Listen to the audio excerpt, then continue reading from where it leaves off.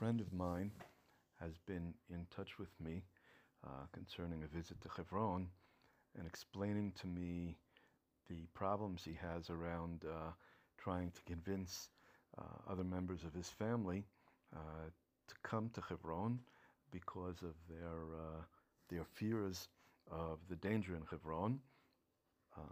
This morning, this is the recording that I sent back to him. So I remember many, many years ago, um, probably in the mid 1990s, when I started giving tours. At that point, we weren't really organized, and I would just sort of like go fishing and pick up people at Marta Machpelah, and sometimes give them a tour of the Ma'ara, and sometimes take them around the city, walking tours, or people would schedule something with me. Um, and I remember people coming in with kids, and when we started to walk, they would be clutching the children's hands. Um, and after about 15 or 20 minutes, the kids were running around by themselves, and there was no problem.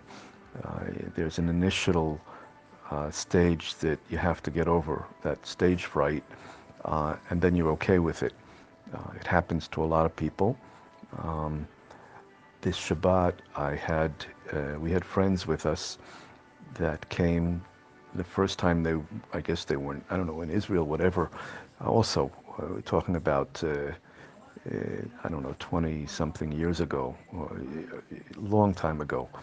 And the woman that was working with us then met them and asked them if they wanted to come on a tour to Hebron, and they said, no, it's too dangerous. And a few days later, I don't know how or why, they came in on a tour with I don't know whom. Some group was coming in. They came with them for some reason, and they enjoyed it. So then they went back to the woman that they had met and asked if they could come in on the tour that she had offered them. That was the tour with me, and they came in and they enjoyed that so much they decided they wanted to come back for Shabbat, and they spent Shabbat with us. So from going to it's too dangerous to go in, they spent 3 weeks with us, 3 days in Hebron that week. Um, Years ago, during the Second Intifada, I received an email from a woman who I didn't know, who said she wanted to come to Hebron for Shabbat. Now, at that time, they were shooting at us, and no, there weren't a lot of people coming in, and I thought she was just crazy, and I didn't even bother answering her. And she wrote to me a number of times until I finally couldn't ignore her anymore, and I said, "Okay, yeah, you can come." So she came here. Our apartment then was all bagged in by sandbags during the Second Intifada when they were shooting at us. And she told us that she only had one Shabbat. She'd come in for a wedding. She had one Shabbat, and she wanted to be in Hebron. So I said to her, "So how did you come? I mean, like why? Like, how did your family let you come?" And she said, "Well, look, I told them that I want to be in Hebron for Shabbat.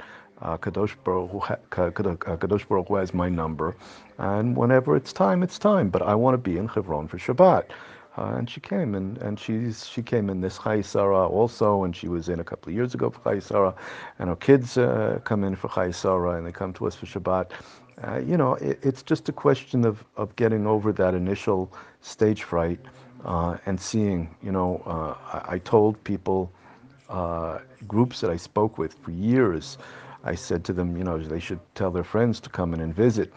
And if they say it's dangerous, they said, look, if hundreds of children can live in Hebron and go to sleep every night in Hebron and walk the streets of Hebron and ride their bicycles in Hebron and go to school in Hebron, then anybody can come and visit for a few hours. And that's really the way it is. The stigma that's attached is, as with most stigma, just totally out of reality. But you know, it's just a question of time and like that.